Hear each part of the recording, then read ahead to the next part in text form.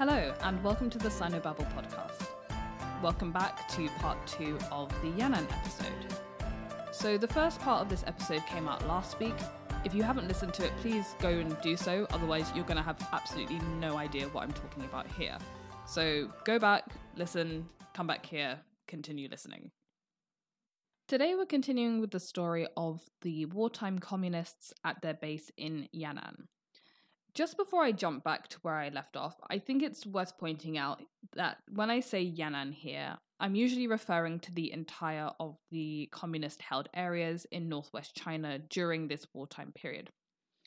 I know it seems really lazy to just say Yan'an when it's just one city, as opposed to saying all the border governments or the communist-held regions, but this is actually a fairly common way of talking about the communists at this time.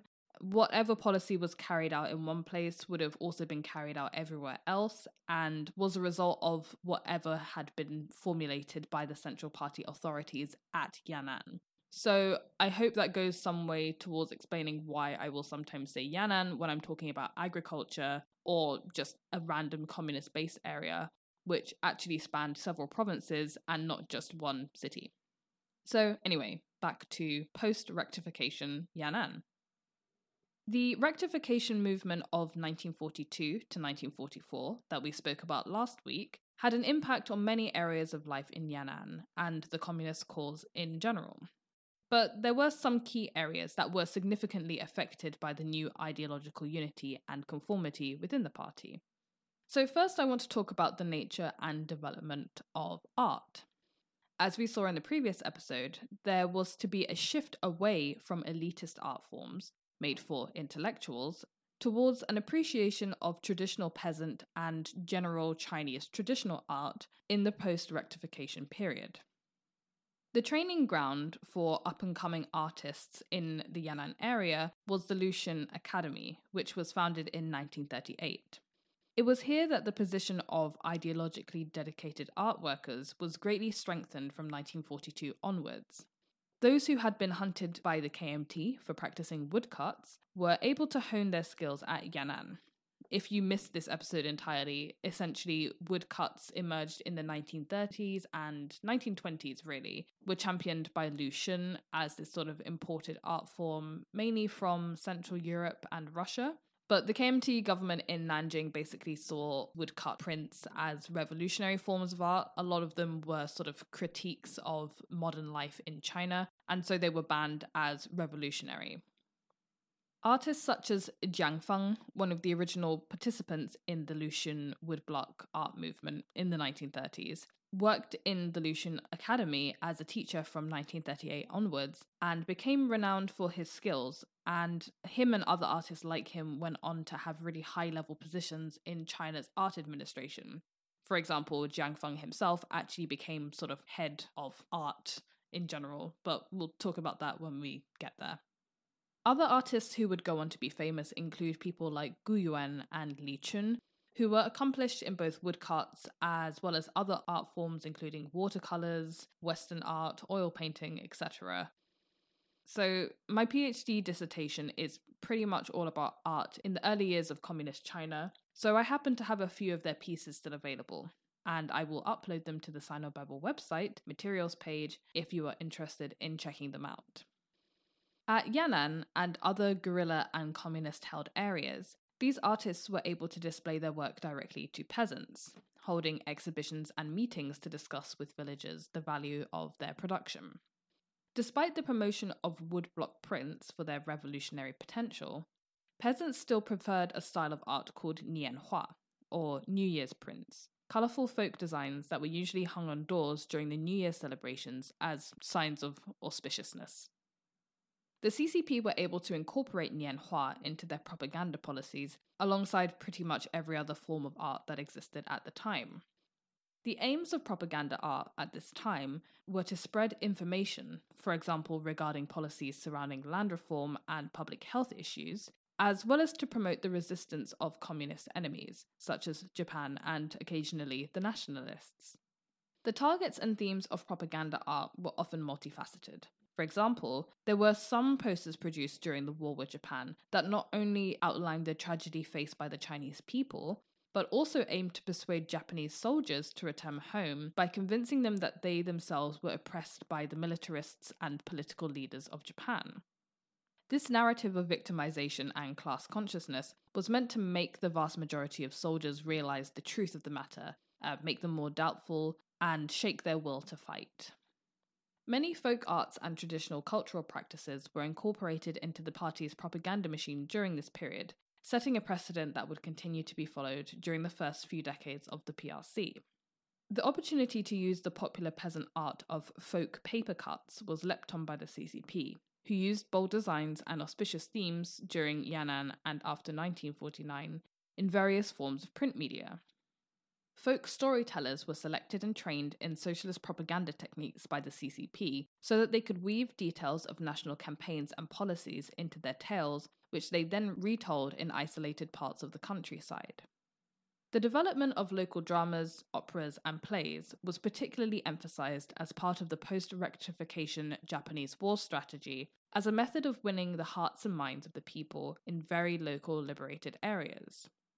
Plays put on by troops, that's troops with an E, not troops with a double O, were not only intended to spread propaganda, but also to educate and inculcate villagers in new educational and moral ideals. They were often written to reflect the current political situation or specific political policy being enacted at the time, such as stories about refugees, shepherds, and firewood sellers. Some were even made to reflect the everyday lives of the people in such a way as to teach them what they were supposed to do, for example, if they were a sentry guard or acted as a village-level cadre. In many cases, local village troops were encouraged to create songs and plays that reflected their own experiences, instead of reciting older feudalistic plays, or waiting for dramas from cosmopolitan professional troops and drama academies to trickle down from the larger towns. After the Rectification movement, there was a stronger personal bond between political cadres and local troops, as they could both rely on one another to raise their status. Cadres would provide troops with guidance and materials and help them organize performance schedules. If a troop was then elevated to the position of a model for the CCP, then this brought honor and prestige not only to the group, but to the cadre as well. This is actually how Hua Guofeng, the erstwhile successor to Mao, was celebrated for his ability to raise up a small village troop to the level of county icon, supporting them by not only bringing them touring with him, but gifting them some land so that they could sell their grain for profit to buy new instruments and costumes.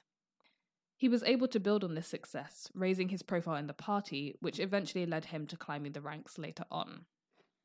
The movement to promote dramas also opened up the sphere of acting to women. Traditionally, song and drama performance troupes were entirely male. This is not very uncommon. You see the same thing all around the world, for example in Shakespeare's England. There was some resistance, as many villagers felt that singing and dancing was for the castaways and rebels of society, for the children of bad people. But the party managed to convince people that by implementing rules that meant all performers would have to complete household tasks before attending practice and performances, and that men and women would be segregated backstage. Once the new discipline had been implemented, old and young, men and women, were all more than willing to take part in drama activities. Of course, all under the guidance of the CCP. Throughout the Yan'an period, the CCP were able to sharpen their propaganda skills, both in terms of artistic execution and political messaging, which they were able to carry into the People's Republic. Beyond propaganda, the communists also worked to bring the rural population on side by enacting popular policies that aimed to liberate the poor from their low conditions and poverty-stricken lifestyles.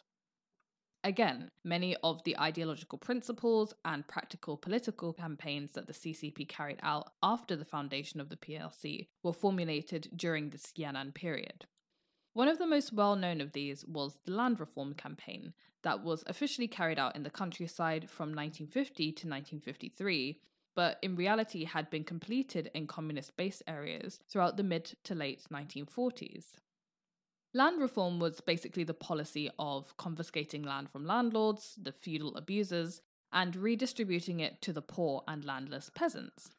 Beyond this, the campaign involved numerous other strategies and policies, including reclaiming wasteland, resettling war refugees to form new communities, and instituting the policy of cooperativization.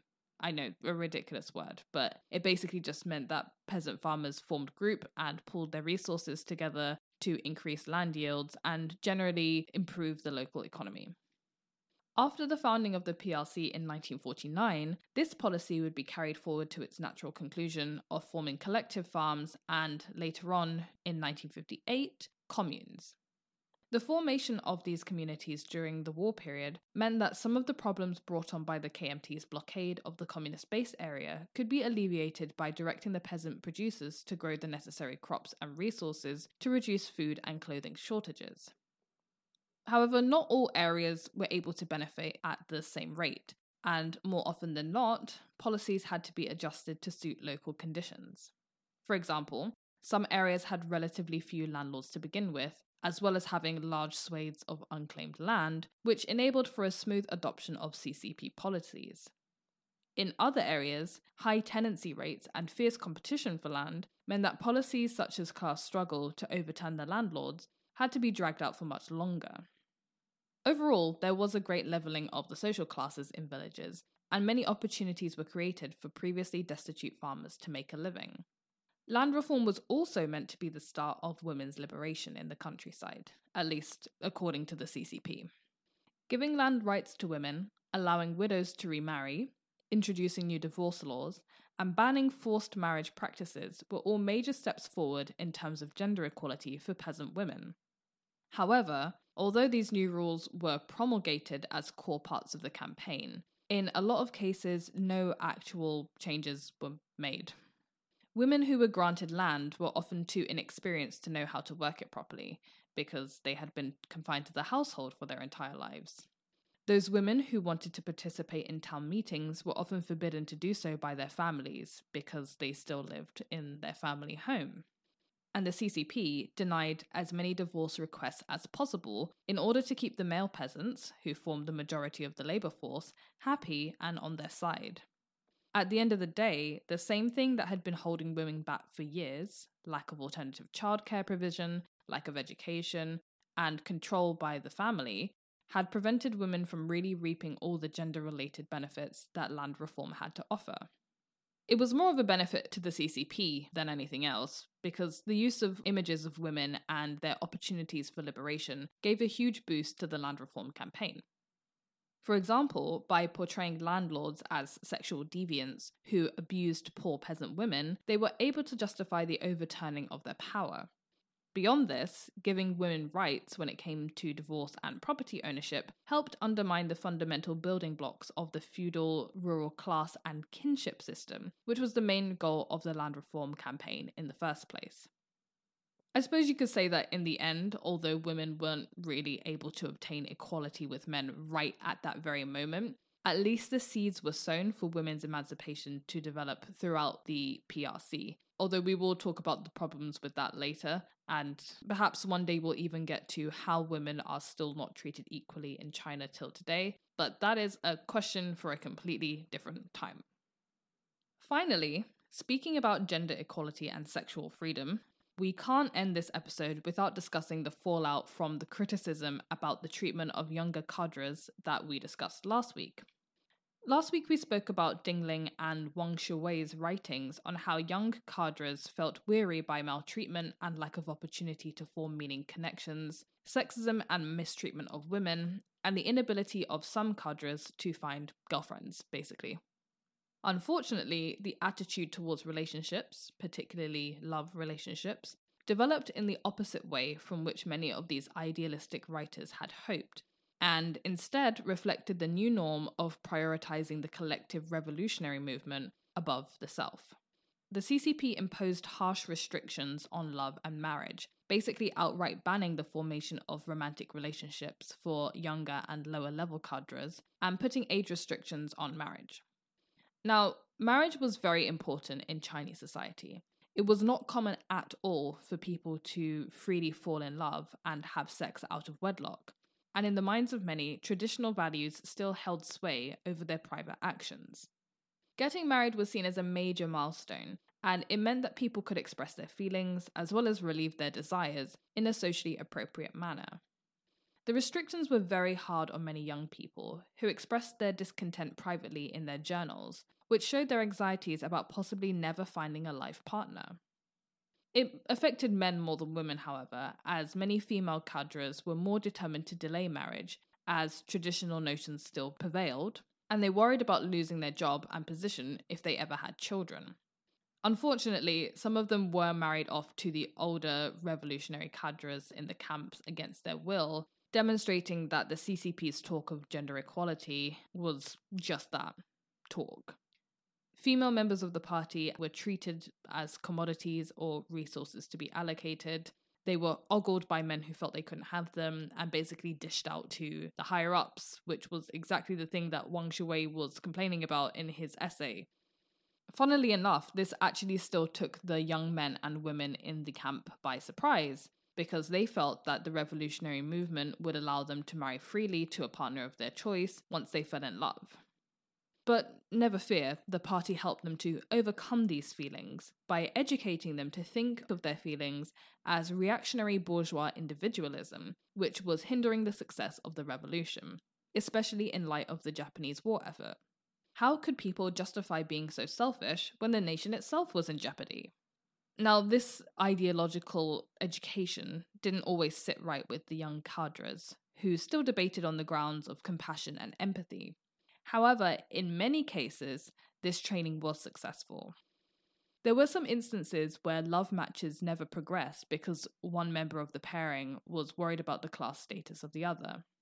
For example, one woman named Shen Xia wrote in her diary that, "When I sometimes recall that I loved someone wholeheartedly, and whatever his purpose was, he still loved me, I feel sad. I feel sad about the happiness that I sought after so hard and enjoyed for some time." However, when it came down to her lover, Xiao Yi, actually proposing to her, she did not hesitate to place his political background above all else. Quote, "I cannot marry you, because I do not know you and your past. Being engaged means my life connects to that of a man forever, and this is something I must think about carefully. As a party member, I should pay attention to my own career and development." Other people who did get married were able to frame their match in light of the revolutionary struggle. As one couple wrote on their marriage application, quote, "We fell in love with each other and want to get married. We promise that our work will not be affected by this, and we look forward to the party committee's approval." The party committee replied, "We care about our veteran cadres and approve your application. We hope that you will attach greater importance to the party and make the party interests your top priority." Some young cadres and party members did their best to deny their emotions altogether in order to prove, mainly to themselves, their loyalty to the party. For example, Zhang Zizhen, an 8th Route Army cadre, wrote in his diary about his courtship of a young woman, her rejection of him, and the conclusions he ultimately drew from this. Quote, "It was the first time in my life that I wrote a letter to a woman to reveal my love for her. It made me happy, but then frustrated. For 2 nights I could not even sleep." When he received her rejection, he was tempted to keep pursuing her, but later changed his mind. Quote, "If this continues, the work of the party and my studies will be affected, and that would be a big mistake. From now on, I will put this problem aside and work hard and study hard. Marriage issues can be easily resolved." It was undeniable the psychological effects that these policies had on the young party members, in particular the young men, who often felt a complete hopelessness when it came to their future prospects for happiness, and as we've seen, tried to adopt some sort of asexuality. However, even though this experience was disheartening and even painful for many of the young party members, in the end, many people put the organizational goals of the party above their own desires, showing that the major aim of the Rectification movement, to create ideological conformity among the ranks of cadres, was ultimately successful. So, that's it for this episode, and for what ended up being a mini-series on Yan'an. In the next episode, we should have Emily back on, and together we'll be talking about the actual Second World War itself, as well as the involvement of both the CCP and the KMT. Don't forget to follow Sinobabble on Twitter and YouTube at Sinobabble, And check out the website soundofbabble.com for extra content, including blog posts, videos, and episode materials. Thanks so much for listening. I hope you tune in next time.